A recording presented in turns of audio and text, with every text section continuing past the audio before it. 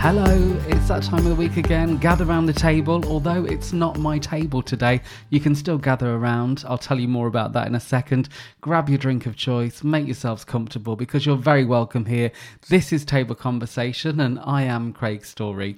Now, you know Table Conversation, we tip the world towards love, one conversation at a time, and this week's conversation is really personal to me and I'm being asked the questions. You may have heard me talk about Crohn's disease on previous podcasts or if you follow me on social media, but I was diagnosed with Crohn's disease in 2015. And for those of you who don't know, Crohn's disease is a lifelong condition and it's where parts of the digestive system become inflamed, and it's one type of inflammatory bowel disease. And some of the symptoms are diarrhea, stomach aches, cramps, blood in the poo, weight loss, and there's no real cure for it at the moment, and there's no real knowns about what causes it to happen, although they do say genetics, you're more likely to get it if a close member of your family has it, or if there's a problem with your immune system. If you smoke even, there's a higher chance of you developing Crohn's disease. If you have a previous stomach bug or you've got an abnormal balance of those gut bacteria, that can also cause Crohn's disease. Now, I asked Simon, one of my friends, if he would ask me the questions to talk about this. And the reason being, wanted to talk about it this week is because it is Crohn's and Colitis Awareness Week here in the UK between the 1st and the 7th of December. So I'm going to hand the table over to Simon, and to say I was nervous is a bit of an understatement, but I was in safe hands and I knew that. So have a listen to what I share about me and Crohn's. Just before you do listen, if you've got smaller ears around or you listen in public, you might want to pop on a pair of headphones. That's because Simon and I are long friends, so there is a little bit of fruity language in there that you might not want other people to hear. So Craig, this is very unusual, me asking you some questions and you being on the other side of the table for a change. How does this feel? Do you know what? I'll be honest with you. I actually feel really nervous, and I don't know why, because obviously I know you really well and we have conversations all the time, but I kind of like being in control and I like being the one that directs where the questions are going. I feel like I'm going to just go into my own little world of just spurting out loads more stuff because I'm not as controlled as probably what I would be if I was asking the questions. But I'm pleased it's you that's asking me the questions anyway. So I have the control today, so you'll have to take a back seat. Yeah. You don't know what I'm going to fire at you. I really don't. I'm quite excited on that level as well, because it's like, oh, what are we going to talk about? And Well, it's a subject close to your heart. I know that you have been wanting to talk about this for a while, and it's well timed because we are recording this in time for the Crohn's and Colitis Awareness Week, which is running from the 1st to the 7th of December this year. So if people don't know this about you, you do suffer from Crohn's disease. So tell us a little bit about how you got diagnosed with Crohn's. Yes, it's quite a long story, like most of my stories. But as you mentioned there, like Colitis and Crohn's Awareness Week is really important to me, and I usually share something every year. But I thought this year the podcast is here. Let's talk about it.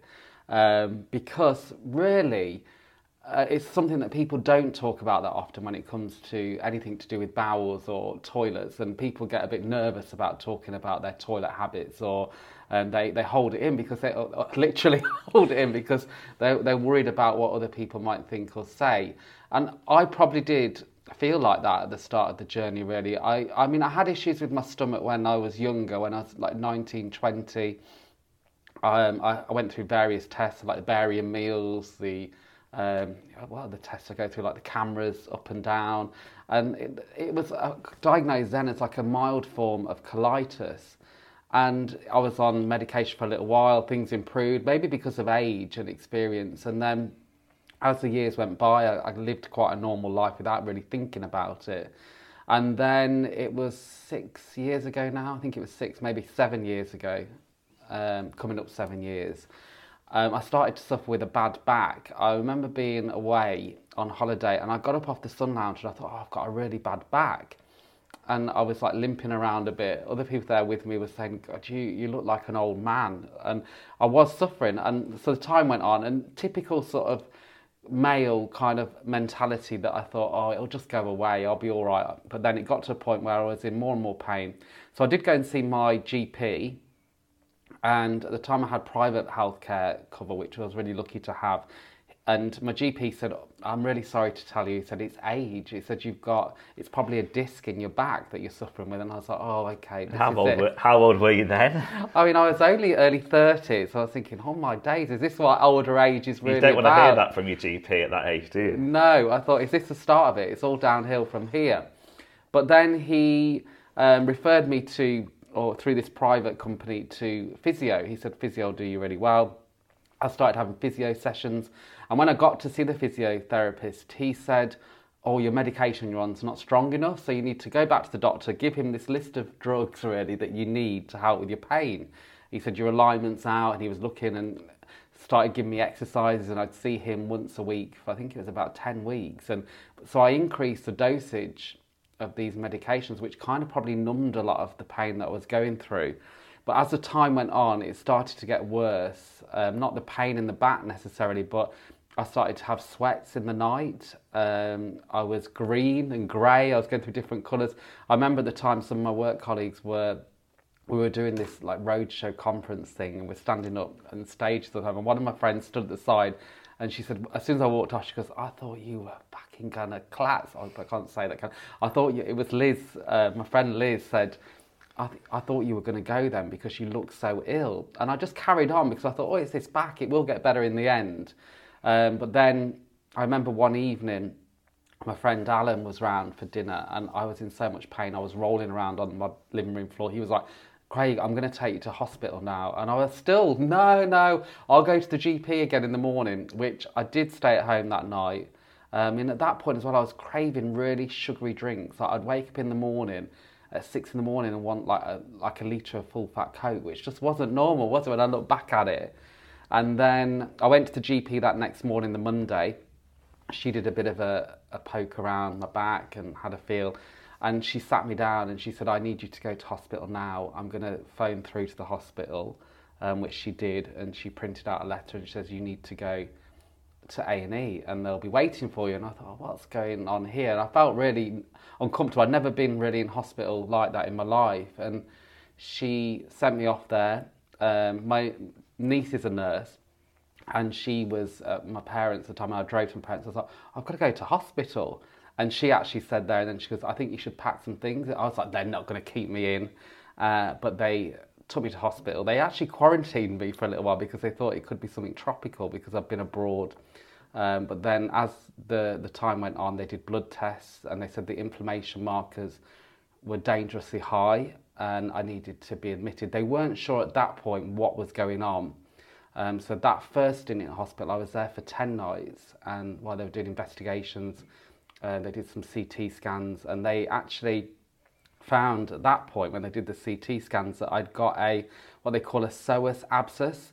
And now I know more about it. At the time I'd never heard of it. And what it was the lining of my bowel had perforated, but it had created, thank God, it created an abscess, like a container where it was all in. It was 11 centimetres by 8 centimetres, so it's quite a big abscess. Wow. Yeah. But it was pushing into that psoas muscle in your back, which hence why I had a bad back. But they fitted a drain to drain that off, and I tell you when they fitted that drain, they did it under X-ray, which I was awake for the whole time because they numbed everything down. And they fitted that drain, and the release of that I had a little bottle that was attached to my back, and the release from that happening, the release of the pain was incredible. And I remember saying to the consultant, I just can't remember living pain-free because it had been so many months, because it was the January where it all started, and this was now May. Wow. So that's, I didn't really get to the point of when I was diagnosed, but so I was released from hospital at that point, but I still had this drain attached because they needed that infection to go away before they could operate, because at that point they thought it was just linked to my appendix. They said, oh, it's all an infection in your appendix. But then as time went on, I was in and out of hospital for about 3 months, for like week trips at a time. They had all the other scans, and then in the end I did have a CT scan where they said that it's actually linked to my bowel, and the consultant said, I think it could be something like inflammatory bowel disease here that's played a role in it, and we're going to need to remove part of your bowel as well because it's so badly damaged. Because they could see it from it wasn't a CT scan, I beg your pardon, it was an MRI scan, that because obviously that sees things a lot closer. And then in the end, I was waiting for that surgery, and at the point, like I said, I had private healthcare cover, but it was really interesting to hear the consultant say, because I said, I'm in the NHS now, could I get it done quicker if I went outside of here? And he said, I could take the money off you, I could do this at a private hospital in Leamington Spa, he said, but I really believe you'll be in better hands here, because the aftercare within the NHS is so much better than in private hospitals. So that was really interesting to hear. That's great to hear, isn't it, about the NHS? Yeah, he said anything to do with like bowel care is gold standard here, and you will get, he said, I'm here every day, my registrar is here every day, so we will really look after you here. But it was just waiting really, and then in the end, the actual diagnosis came after that surgery had happened in the August, because they did biopsies and checked what was actually going on in my bowel. So it was a long way to that discovery. But do you know what? It's a long way for a lot of people. A lot of people go years without a diagnosis, or being told it's IBS or it's just normal to feel like that, where it's really hard to get diagnosed with Crohn's or colitis. So Craig, we know that you suffer from Crohn's disease, but there's also colitis and IBS. Am I being naive by saying these are all very, very similar? Similar, yeah. I mean, it's similar in the ways that they affect the body, and it's all to do with your digestive system. Now, IBS, and I know this upsets a lot of people who have Crohn's or colitis, when somebody says, oh, you've got Crohn's, all my friend suffers with IBS. And it's not a competition of who's worse or who's got the worst kind of symptoms, but IBS can be more easily controlled. It can be controlled by diet, tablets. It can be, sufferers of IBS tend to have eating habits that are different hours, different times that upset the digestive system. It can last for weeks, months, but it's not a lifelong condition, whereas Crohn's and colitis at the moment are both lifelong conditions that there is no cure for. So I know that the difference as well between Crohn's and colitis, whereas Crohn's is any part of your digestive system, from the mouth all the way through to the bum. The whole of the system can be affected by the inflammation, whereas colitis, it tends to be just the colon. Very similar symptoms in terms of how they express themselves, but like I said, everybody with Crohn's or colitis demonstrates or presents with different kind of symptoms. Some people have it where they get constipated even, whereas mine is more complete opposite, where I'm going to the toilet more and more throughout the day. So yeah, it can be, I think that the Crohn's and colitis are more similar together than what IBS would be to any of those two. But it's kind of like your inside of your digestive system looks like your mouth. If you open your mouth wide, you've got that pinky, sort of healthy, clean-looking flesh in there. Whereas when you look inside my colon, or I looked in my colon before I had the surgery, it would have been inflamed, red, a bit angry, pimples, doesn't look that good. And it's all it is really is the body's producing an immune response that it doesn't need to produce. So it's almost like the body's attacking itself, and it's causing that inflammation or that flaring, you often hear people talk about flare-ups. So that's what happens. Like I said, colitis tends to be just the colon. Crohn's, it's from the mouth all the way through. So you mentioned there that you had surgery. How was that? What happened? Can you go into more detail about it for us? Yeah, I mean, at the time I was probably quite naive to what it involved, because the surgeon explained what was going to happen. And at the time I just wanted it all to be over with, not life, but I wanted the whole illness to be over with. But he described what was going to happen, and what they did, it was called a right hemicolectomy. And I was really lucky because they knew at the time I was flying all over the world with work, and they said that the possibility was that I'd be fitted with a colostomy bag temporarily, and then while everything settles down, and then they would take the colostomy bag away about 3 months later and join it back up. So they took about 3 feet of my colon away, which at the time I was like, 3 feet? But yeah, it sounds a lot. It sounds a hell of a lot, but then he said, don't worry, you've still got 30 odd feet left. It's still all... Also reassured you then. Yeah, I've still got it there. I had a really good relationship actually with the surgeon and the registrar, especially the registrar, Sophia. And like she spoke to me like I was human. Like even when I went in for the consultation, she's oh, we get to chop you up, and it's like we had quite a bit of a laugh about it. And like I said, I was probably naive, and I'm glad I was, because when I went for the surgery and they took that part of my colon away, sometimes people have surgery with when they have parts of their colon removed or parts of or have a colostomy bag fitted. They do it what they call like keyhole. I can't remember the laparoscopy, I think is the medical word, but keyhole. But because mine was the infection, they couldn't do it keyhole, so they cut me from the top of my stomach down to the belly button and opened me up that way, which meant the recovery was a bit longer. But I wasn't prepared for how I would feel after it. And I remember one of my friends said to me afterwards, well, when the anaesthetist came, you sign off to say, like they say, in everything, they always say the worst case is you could die. It's like the end of reassuring. It. Yeah, but I think they have to now with all the litigation. But then he said to me that there's a 90% chance that you will wake up in ITU. He said, because we very often, with bowel surgery, have to put people into induced comas to help the body recover. And I just thought, oh, I never even thought about it. I thought, well, that'll never happen to me. And mindset again, which I'm a big believer in, I was in the 10% that went back to the ward, and I didn't need to go to ITU.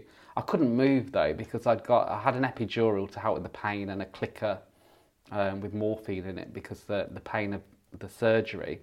But you don't realise how much you use your stomach muscles to move around. So yeah, I wasn't quite prepared for how long I would be stuck in bed for after the surgery. And did you get fitted with a colostomy bag in the end? I didn't. Again, I count myself really lucky. And I'm not saying that I wouldn't have been able to cope with a colostomy bag, but it would have been a big change to my lifestyle at that point. And at the time when I was considering it, I sat in the hospital bed with a newspaper looking at job adverts. I thought, I'm just going to have to change everything. And I just thought I wouldn't be able to do the job that I did. And also, regardless, it's scary, isn't it? And I know my cousin who's been on the podcast, he has a colostomy bag since his colon surgery with the colorectal cancer, and he copes with it brilliantly. And I'm sure I would have done, but it's just, you have all these things. I'm a single man as well, thinking about meeting someone, and I know some people are absolutely fantastic with it, and I've seen them on TV, on Instagram, that handle it really well, and I'm sure I would have done, but I'm glad I didn't have to. And you talked quite a lot in the previous podcast about your mindset and your positive outlook on life. And you were very lucky in that 10% you went back to the ward. You didn't have to have the colostomy bag. In episode 10 of this season of podcast, you mentioned that you were talking about confidence quite a lot. How does the Crohn's disease affect your confidence in life? It's a good question. You're very good at this time. I'm getting a bit worried that you're going to be taking over the table. Yeah, it did at the start, more so than probably now.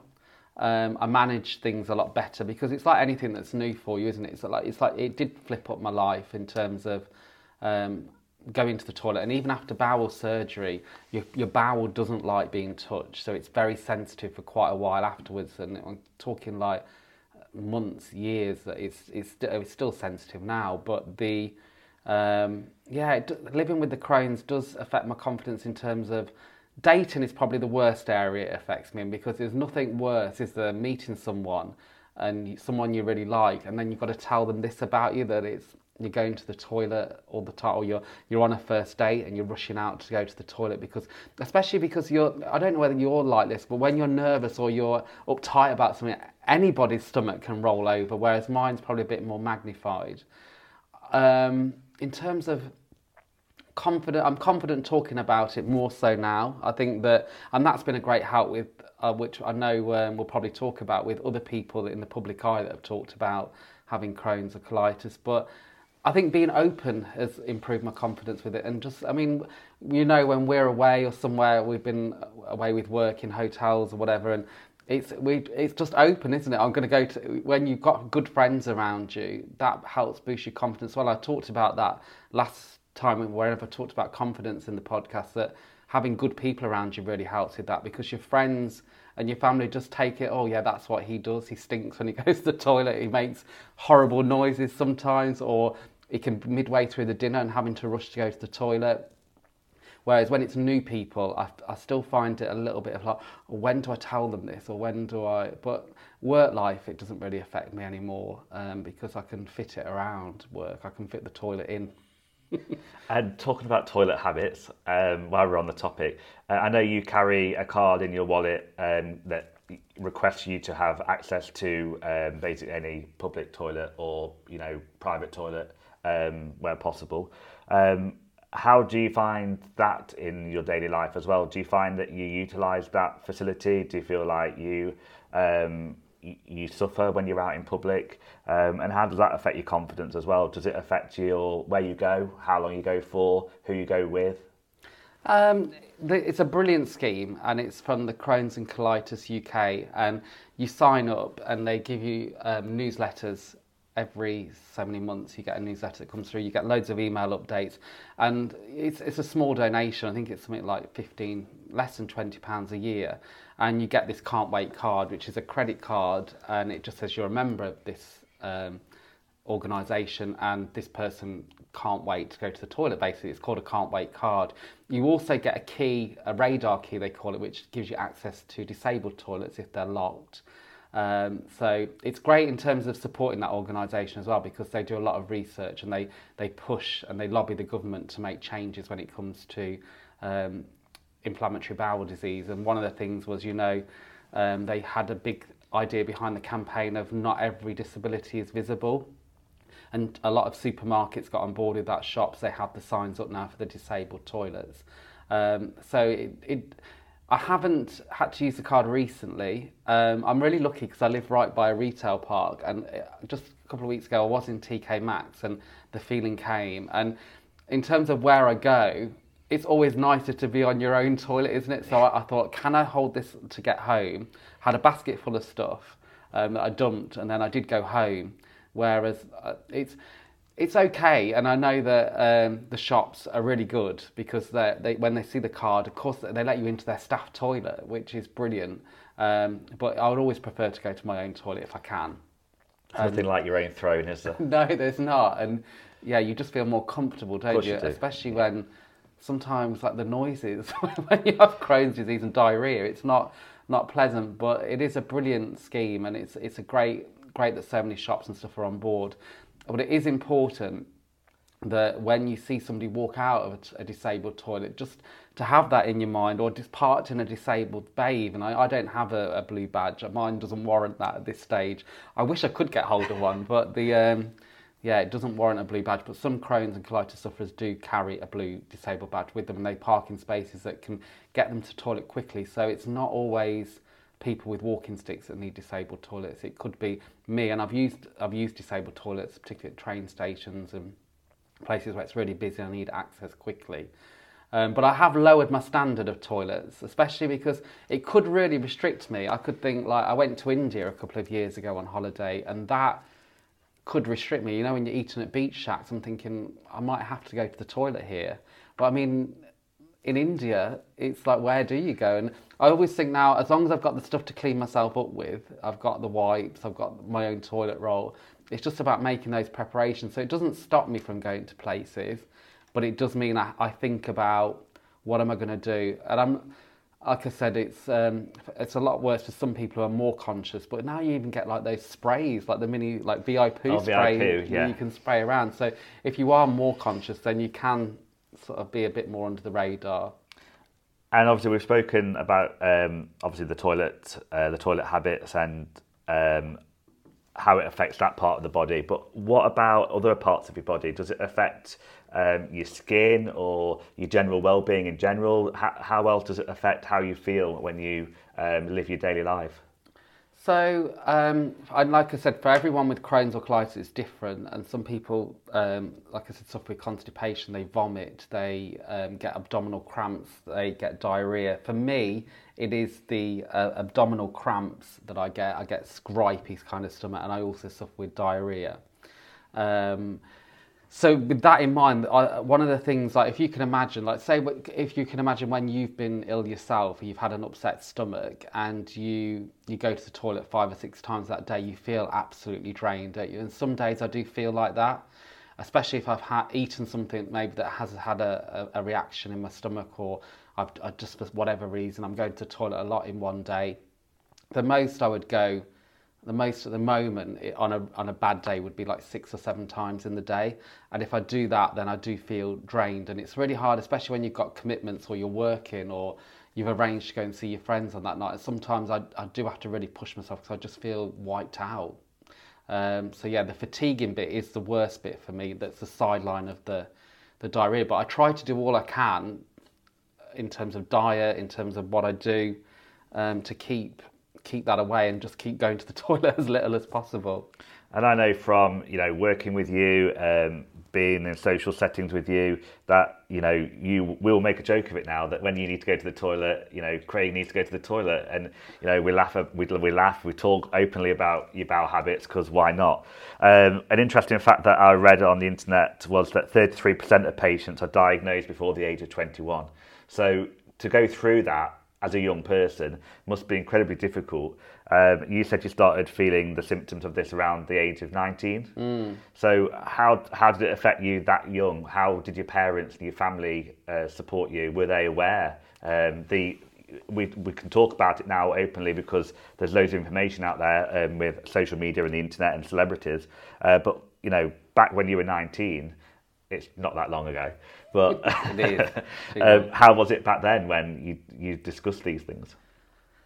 I think when you're 19, when you're younger, I feel for anyone that gets diagnosed with anything more serious when they are younger, because everything affects you, doesn't it? And you're so much more conscious of who you are and what you're about when you're younger, because you're just finding yourself, aren't you? You're finding what makes you tick, and you rely so much on what other people say and think about you. When I was younger, I was really bad with it, really, because I just shut it out. It was like I was going out with my friends at weekends. I mean, one of the stories, actually, I was in Blackpool on a weekend away with my friends, and I was waiting for the queue in the nightclub, and I really needed to go to the toilet. And one of my friends was like, a few drinks in, Craig, he got to the bouncer and was like, my mate really needs to go to the toilet. He's going to have to go, or he's going to shit himself. And then so the crowd parted, and I walked through, and everybody was like clapping. And so, I mean, I was drunk at that point, so it wasn't so much an issue. But yeah, I probably shut it out. You don't want to deal with it because you're young. It's like, I don't want to deal with that at that point. And then that's probably why I didn't really go down the road of pushing for further investigations into what was going on at that time, because I just wanted to live my life as a normal 20-odd-year-old. I mean, so dangerous, but I used to pop Imodium for fun. I used to be taking Imodium before nights out, because I thought, if I take 2 Imodium and then I take 2 while I'm out, then it'll stop me from needing the toilet. Wow. Okay. So, and I suppose it's much easier nowadays for a younger person because of the public information that's out there, and of course the public figures that have got Crohn's or colitis. A couple that I've researched lately, Sir Steve Redgrave, the Olympic rower, 5 times Olympic champion, and it just goes to show you that it doesn't stop you from achieving your dreams. We've got the famous singer Anastasia. Yeah. And I didn't know, actually, and I don't know whether you knew either, but she's been diagnosed since the early 80s of having Crohn's. No, I didn't know that about Anastasia. And you just think, again, it doesn't stop her from living her life. You'd never even realise. And if we saw you on the street, you'd never realise. It's just part of who you are. And, it doesn't affect your daily life that much now because you've had your surgery. Everything is, thankfully under control for you and the disease. And then I know you're a big Strictly fan. I am. So yeah. we've been speaking about this a couple of weeks ago when it came on to the BBC, the Amy Dowden documentary, the Strictly Pro dancer, and her story of Crohn's, and it was really insightful, especially for young people and young girls and boys that are suffering. As well. So how did Amy's story affect you, and what do you think the benefit of that, having someone like Amy, a really modern, influential person, how does her story affect you and younger people? So just as you said, really, because Amy, you see her dance on a Saturday night and you see that she's there on Strictly, she's got the hair, she's got the makeup, she's an amazing dancer and she's brilliant at what she does on that programme. and you could watch her and you would never know what was really going on behind the scenes some days for her. I don't know some days how she does it in terms of like exhaustion levels and what she must have to put into it. So it was really insightful to see. And I think it's so important that people like her who have got a huge platform and a real opportunity to make a difference. And I know that's probably why she did it, because she put it out there and she made herself so vulnerable by her partner was filming her while she was going through the worst of times with a flare up. And I think it was really brilliant in raising awareness so more people know what Crohn's and colitis is. In terms of then younger people looking to her as someone to inspire them that if she can achieve and do what she's doing, living with that condition, then I can do the same. And I think that not just young people, because that does for me. I think, do you know what? Look at what she's achieving, and look what she's doing with all that still going on in the background. It doesn't go away, but she's there performing, having the time of her life at the top of her game, but she's trying to manage the Crohn's in with it as well. So yeah, I really love that documentary because I've got a lot of respect for her and what she's achieved and what she's gone through from a very young age. And her diagnosis was a long time coming, and she I actually got emotional really when I watched the bit where she was talking with her parents, and her mum and dad were saying like she missed competitions, and they said that they knew how ill she was, but some people in the medical profession at that time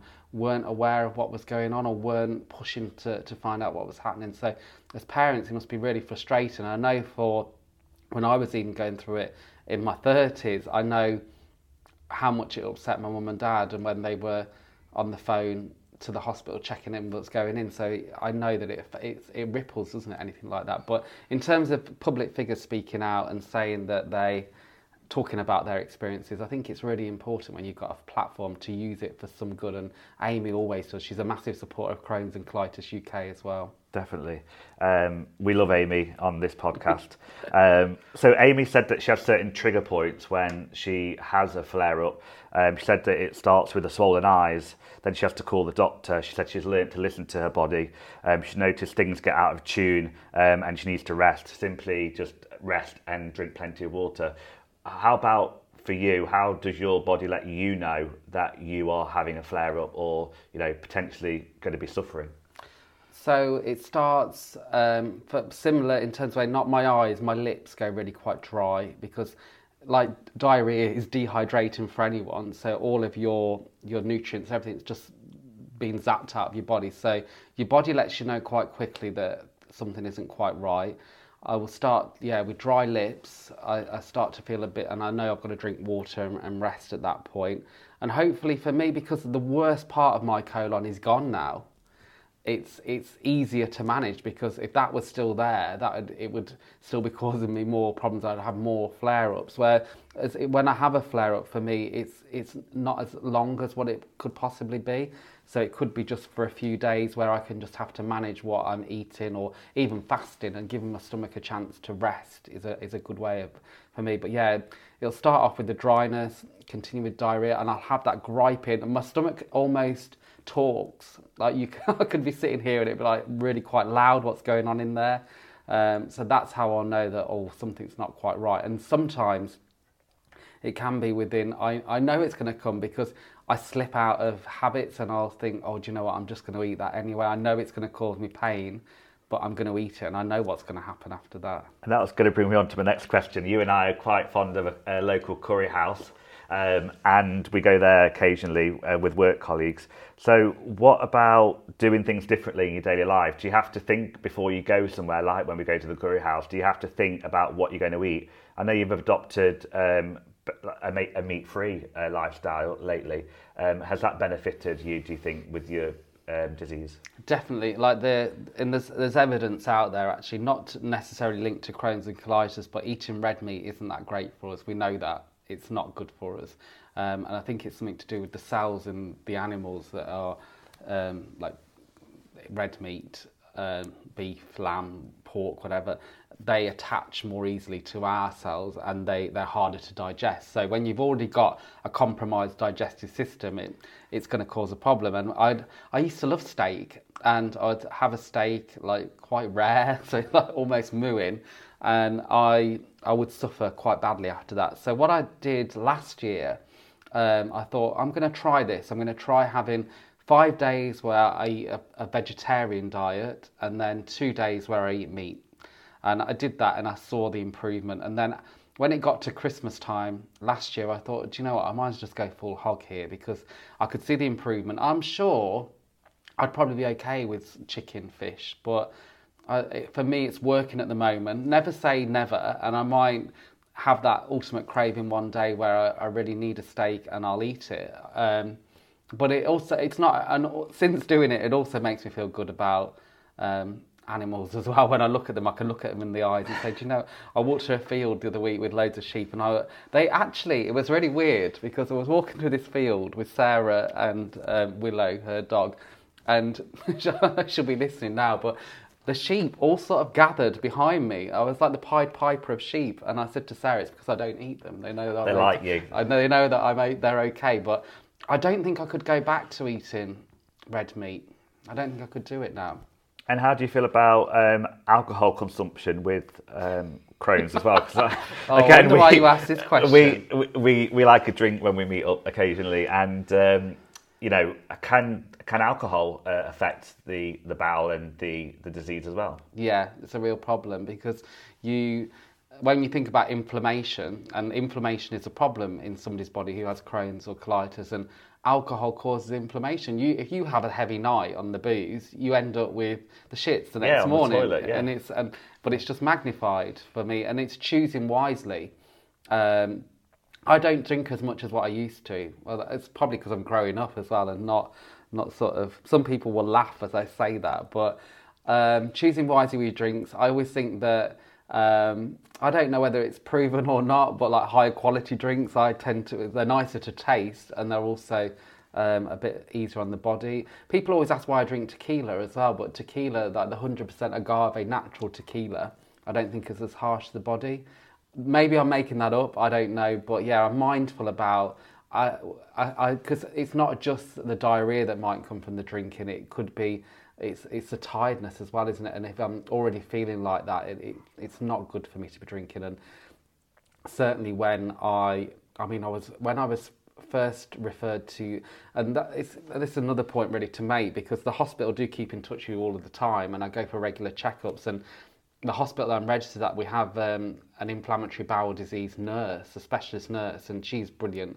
You have a mobile number, not her personal, obviously, they have a team mobile number that any worries or concerns, I can call that number. I've got it stored in my phone. But I had a blood test after I'd been for a couple of glasses of wine, and I only had like 2 large glasses of wine. The next day I went for the blood test, thought, oh, nothing of it. She phoned me and she said, you've got acute kidney injury. And I was like, oh my days, what's that? And then she said, you didn't drink alcohol? And I was like, yeah, I did.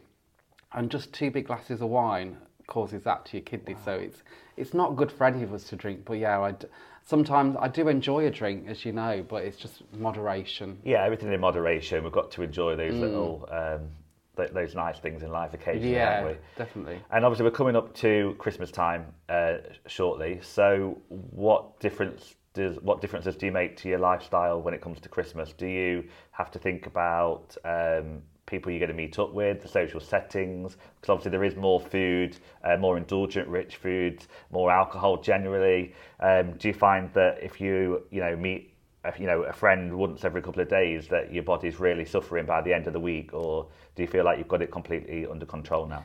No, I'd have to be really careful about if I was meeting someone once every other day, or I would have to be really careful. I'd have to make different choices for the food. I couldn't eat like a rich dinner 2 days on the trot or too many times in the week. I'd have to choose who I wanted to eat that rich dinner with and mix it up a little bit, because my system wouldn't cope with it. And what about your work life? So obviously you travel around the world quite a lot for your employment. How does traveling affect your bowel movements and your body as well with all the different time zones? And you already mentioned there about traveling to India on holiday. Is it something you think about, or is it just you've adapted to it now and it's just part of your daily life, your rituals? Yeah, I do. I think adapting to it. I think that at the start it was nerve-wracking because thinking when I go up in the sky again, what's going to happen to my insides? It's like they've all been sewn up. But no, I was nervous at the start. But yeah, you just interact, and I know a lot of people are like, oh, I couldn't go for a poo on an aeroplane, or I couldn't go for a poo on a train. But I've lowered those boundaries now. Like I could go for a poo anywhere, because we all do it. And if I need to do it, then I can't be in the pain of trying to hold it in. Or, of course, yeah. When you've got to go, haven't you? It's true, and holding it in is really bad for us all, including like wind. When we hold that in, it's better to just let it all out. And yeah, I don't. Like I said, the boundaries of which kind of toilet I'll use are so low. But even if I'm squatting over a hole in a place in India, as long as I can clean up and do what I need to do, then I'll just do it because we all do it. And if people who live in India, that is their only toilet. It's like that's the reality of life, isn't it? We only invented these thrones or these toilets within the last few hundred years. Definitely. Now, an interesting fact that I had a look at the other day on the Crohn's and Colitis website, coming up to the Awareness Week, 1 in 210 people in the United Kingdom are suffering from Crohn's and Colitis. So it's a massive amount, really, if you think about it. It's a lot more common. And it's like what you said earlier, that not every disability is visible. And we could be working with these people. We could be, could be members of our extended family, friends, and actually raising awareness of Crohn's and colitis is so important. The work that the charities do, we'll put it in the episode notes, a link to the charity as well. But talking out like you've done today, speaking out about your disease, is really going to help a lot of people. Yeah. How many, do you know any other sufferers of Crohn's and colitis? I do. Yeah, I know somebody that I work with who has colitis. I know somebody I work with who also has Crohn's. So, and it's been like a little conversation when we see each other. It's like we huddled. It's like a special team or a special club that we talk about our experiences and what's going on and what's happening. I know one of them certainly. She's still going through a lot of investigations with what's going to work for her. In terms of treatment, again, because the worst part of my colon has gone. I'm on like the lowest form of tablets that I take every day. I also take vitamin B12 because that part of my colon that was removed was the bit where you absorb vitamin B12, so I had a deficiency in that. But yeah, in terms of other types of treatment, I know that this one person that I work with, she's having immunosuppressant where she has to go into hospital for a drip every few days, and I know that a lot of people have to do that in terms of their treatment. So again, I'm really lucky with where I'm at in terms of that. But yeah, it's nice to have other people around you that like we connect with people that are similar to us or going through similar experiences. And because I'm a bit further down the line than her and got used to it more, so that I can offer her bits of advice that I use. So you just touched on medication there. So you take what, 1 tablet a day? I take 2 in the morning, 2 in the evening for Crohn's. That was reduced down last year. I was taking double that amount, but because things are so good at the moment, they were happy to reduce the medication, which is brilliant. I can always up them if things get out of hand. So I'm on probably the lowest form of medication you can be on for Crohn's. And that's amazing, isn't it? You think about medical science and where we've come to even the last couple of years. And, I was watching the news the other day about, changes in HIV medication and things. Medical science is just fantastic and ever evolving. So who knows, in the future, there may just be 1 tablet a day that you take. And there may be even, cures out there eventually. Yeah, they're working on a vaccine at the moment. They're researching it. Not a huge amount of money gets put into research for treatments for Crohn's and colitis, and they haven't come to a solution for it yet, but I'm sure within my lifetime we'll see it. I'm sure, because look what they do. It's amazing, isn't it? Definitely. What they can achieve. And what are some of the common misconceptions about Crohn's and colitis that really annoy you? So if you were having a conversation with people over a dinner table, for example, and the subject of toilet habits and Crohn's and colitis came up, what are the bugbears that really annoy you, or the common misconceptions? Things that bug me. Not because I know a lot of it is not ignorance. Well, maybe it is ignorance because a lot of people don't know anything about it. So some of the things when people describe it, oh well, I had a stomach upset the other week, and it's like, well, actually, this is with me forever at the moment. It's completely not the same thing. Not the same thing. So I think people just want to try and make you feel better. My weight fluctuates quite a lot, where I can put weight on quite quickly. I can lose weight really quickly if I've got a flare up and I'm going to the toilet more. And some people say to me, "Oh, I wish I could lose weight like you, how you can lose it." And that's not always the case. And like in some ways, when it comes to weight, actually, my IBD nurse, well, if I put weight on, she's like, "Oh, I'm really happy you put weight on," because it kind of gives you that reserve. I know we all want that healthy balance of where we're at, but yeah, that's one thing that gets me happy. It's like, oh, I wish I could lose weight how you lost weight, or you could do with a flare up to help you lose some weight when I've got weight on. I've heard people have said that to me. So yeah, that's minor annoyances, but it's just thinking, isn't it? It's thinking about what you say to someone. And again, I think it's not from a bad place. It's just because they want to feel connected to you in some kind of a way. So you've mentioned in quite a few of your podcasts over the couple of seasons you've been running now, and the year anniversary. Happy anniversary for Thank the podcast. Thank you very much. Where's the cake? I know. So you've got a lot of techniques that you use that aren't, medication or anything like that. That you actually use a lot of rituals, a lot of exercises that you've developed over your lifetime. Just talk to us about these alternative solutions that you come up with and how they affect you and how they benefit you when it comes to your Crohn's. Yeah, I think anyone who has anything wrong with their health in general, we have to take responsibility for it, because the NHS, your doctor, your GP, your nurse, it's not their responsibility. They're there to help you and give you medication if that's what road you want to go down, or they are there to give you some of the answers. But then you have to take the bull by the horns almost, because it's up to you. They're not there to sort every individual. There's no capacity to do it. And I think that in terms of the medication that I take, it's at the lower level end, which is brilliant. But to supplement and support that happening, then I have got things that I use that I believe help me.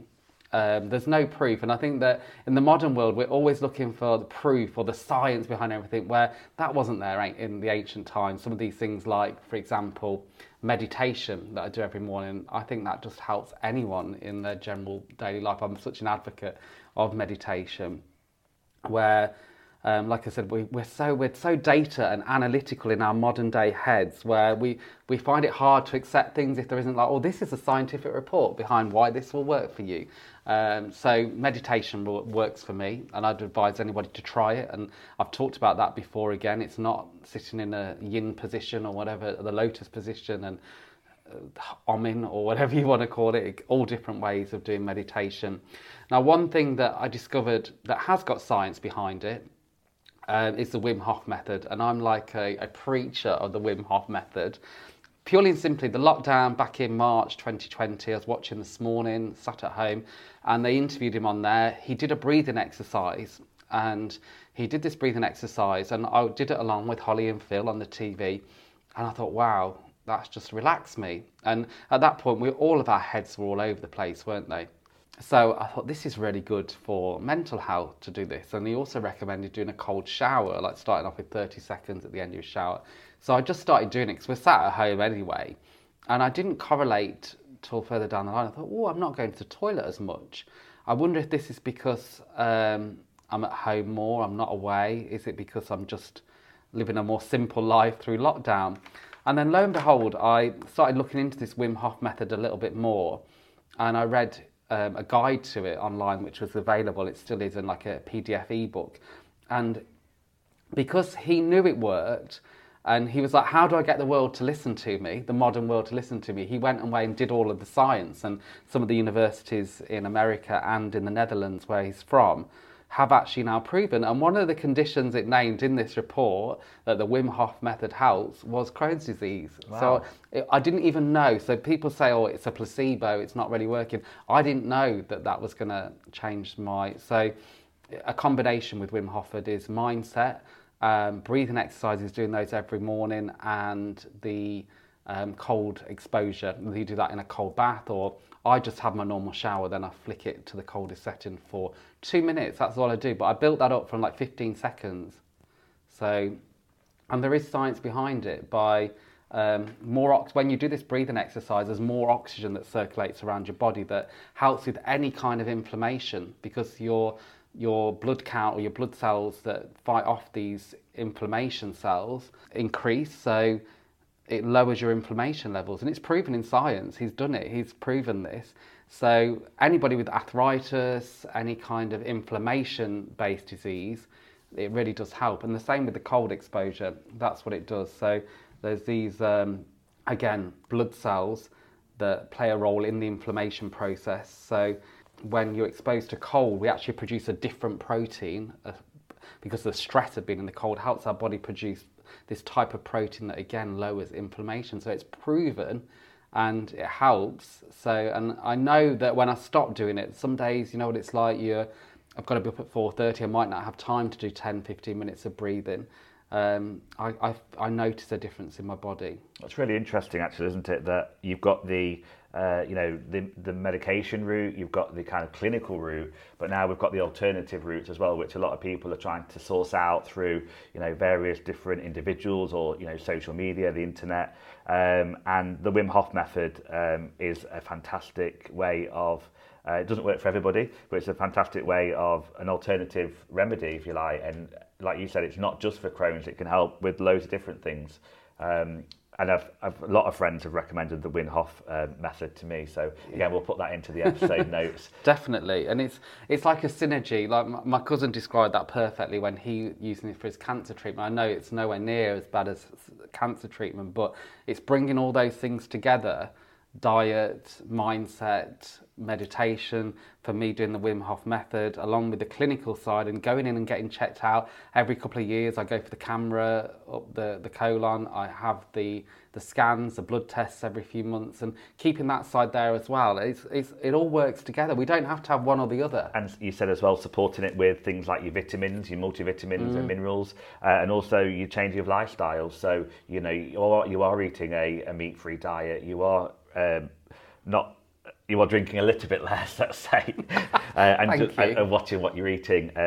So all that together, exactly. It's just you're doing the very best that you can. Yeah, I think it is, and it's a work in progress, though, isn't it? And like us all, none of us are angelic, and none of us we're not like nuns that are so disciplined with everything. I've got a good level of discipline, but like anyone, sometimes I veer off, and I think, but then I come back to it.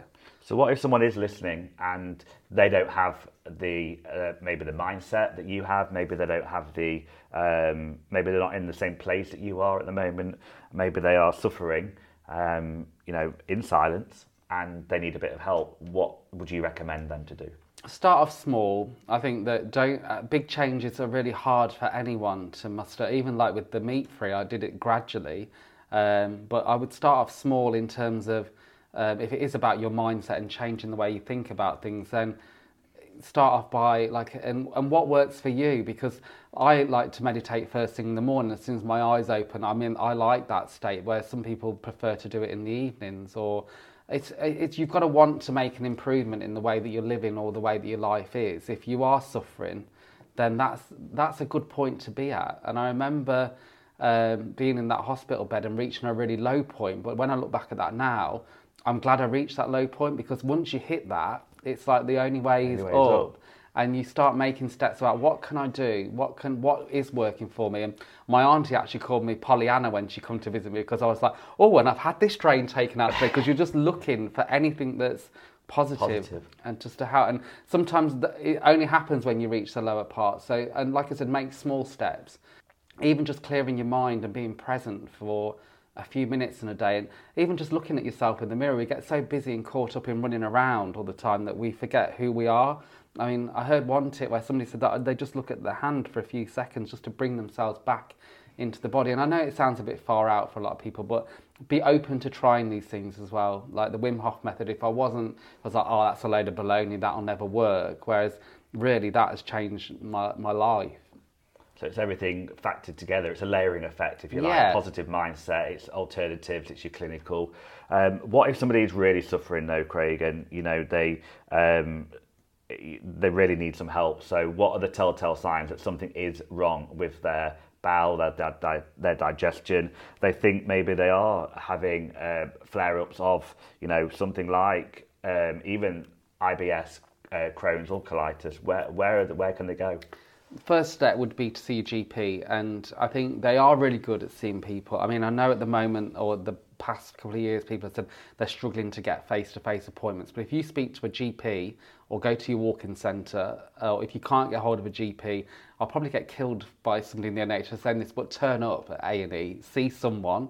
But they are usually quite good when it comes to things like this, because there is a risk that it could be something more serious, especially if you've got blood in your poo and you go into the toilet, or you're noticing mucus in your poo when you go to the toilet. If you've had diarrhea for more than 7 days, that's not normal. So that would be a flag that you need to go and get checked out. If you're having frequent pains and aches or cramps in your stomach, you need to get investigated. It might not be anything as serious as Crohn's or colitis, or it might be something that can be fixed more easily. You don't know. And another telltale sign is unexplained weight loss. If you're losing weight without any reason, if you're not on a diet, you think, oh, this is fantastic, the weight's just dropping off me, I'm eating everything, then that can be a sign for many things. So I would say just go and speak to your GP and don't hold back, because you know what? I mean, the first time I saw my GP, his fingers went into my bum, but it's just a process for them, and they just want to help. And you said as well, it wasn't the first GP that got you a solution, it was the second GP. So if it doesn't work first time, or you're not happy with the outcome, there's plenty of other people out there. There are plenty of specialists that can see you and support you. And just never give up, really. You've got to take responsibility for it, and even if you are suffering, they don't come knocking at your door. You have to go knocking at their door. Even when you have a blood test, you've got to knock on the door to get the answer of what came from that blood test. Because they've got so many people they're dealing with them. We have to accept that. We have to accept that they are stressed. So you have to be the squeaky wheel, because then you get the oil. And of course, you can always offer individual guidance on all your socials. I am Craig Story. I am there everywhere. Yeah, like a bad penny. Like I am the squeaky wheel on social media popping up. Now, Craig, you ask everybody these questions at the end of your podcast, so it's only right that now I ask you these questions on the end of your table conversation. So, Craig, if you were sat at a table with me right now, what would you be drinking? Well, you know what I'd be drinking. It would be, with you, it'd probably be an Argentinian Malbec. But based on what we said before, most of my friends said, oh, it'd be anything. He could be drinking anything. But maybe I should say a herbal tea. But no, with you, it'd be a nice glass of Malbec. With a salty snack. Yeah, I like my snacks with the wine. We do, Plain snacks. And then, Craig, dead or alive, pick 3 people you would dream of having a conversation around the table with. This was so hard, and I didn't realise how hard it was for people when I asked them this question.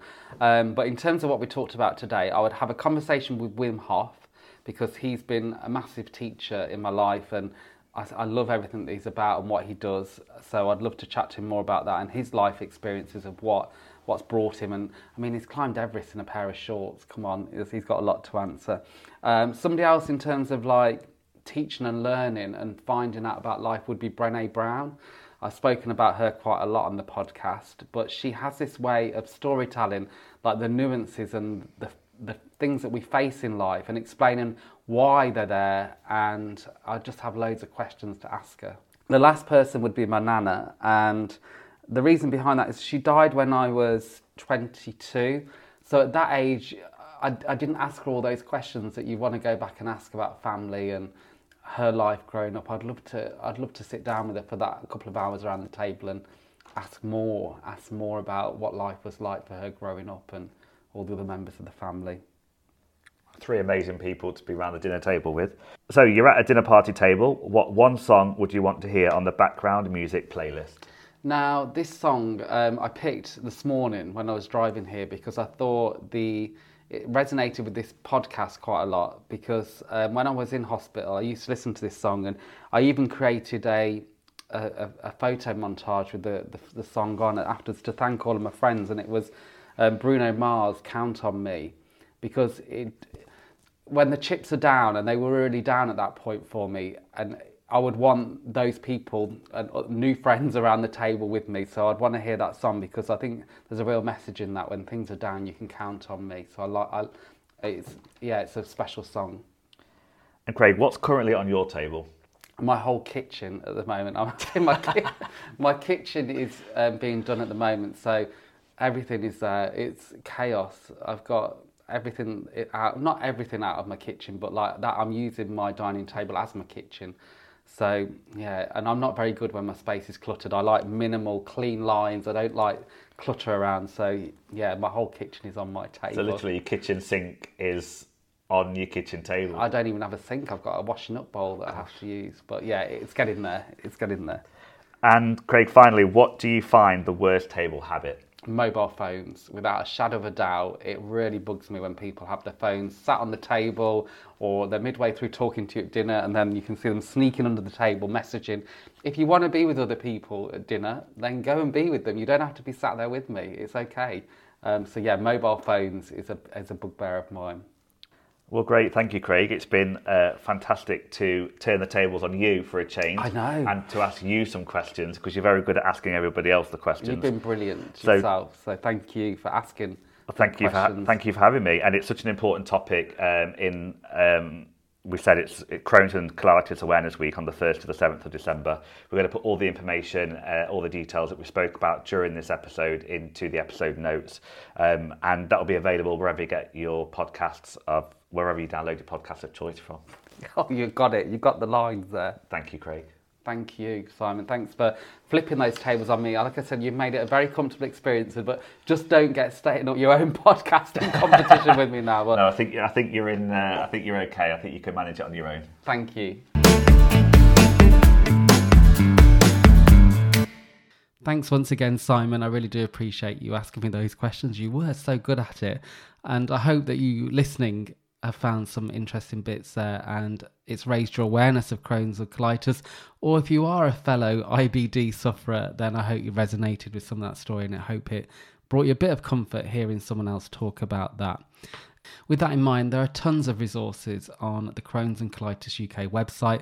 Links will be in the episode notes, and it's interesting to hear that by talking about it actually helps raise awareness, because 75% of sufferers felt that the public didn't understand their needs last year. 1 in 4 people with Crohn's or colitis waited for more than a year for their diagnosis, which is something I just mentioned in that chat there. Also, 76% of people with Crohn's and colitis feel the public don't understand their conditions. So I hope this has gone some way for those that are suffering to help other people understand what the conditions are about. And as I said, I'm quite lucky at the moment with mine. At this stage, who knows what the future holds, but for today, I'm doing really well. So if you want to find out more information, then like I said, Crohn's and Colitis website links and links to the NHS will be in the episode notes. And of course, you can share this episode with anyone you know who's suffering, or feel that if you are a sufferer, then you want people to hear a different story or hear more about Crohn's and colitis or inflammatory bowel disease, then share this episode with them. On a personal note, without getting too soppy, I did say there it is about the people that are around you, and a huge thank you to firstly my family who supported me through that tough time and were there sitting by my bed every day. Actually, I think I only had one visiting slot that wasn't covered during that time. I was so lucky. And my friends as well, who dragged me out when I didn't want to go out, and I didn't want to go to places with this bag attached to me with the drain. I was forced to by my friends, and I'm so happy that they did that, because even walking into a club, a party bag with my drain in, and being stopped by the bouncers, but I'm so happy that they made me do that because it meant that it was normal and I didn't have to hold back. So all of my friends who supported me at that time, and the friends that I have now, are so understanding sometimes when I do have to drop out of things at the last minute because I'm exhausted, or they understand that I leave the dinners early, or I make terrible smells and noises in their houses, and they just take it all within their stride and make me feel okay about it all, which I know for some people who suffer, that's not the case. So I didn't think that would make me feel emotional, but it did. So thank you. That's it for this week, and a big thank you to you for listening and for hearing my side of the story. And I hope to join you again very soon around the table, and I'll be waiting here for you. You know I'm always here waiting, and if you want that to happen and you want to be here, then click that little follow button wherever you're listening. Until that next time, goodbye.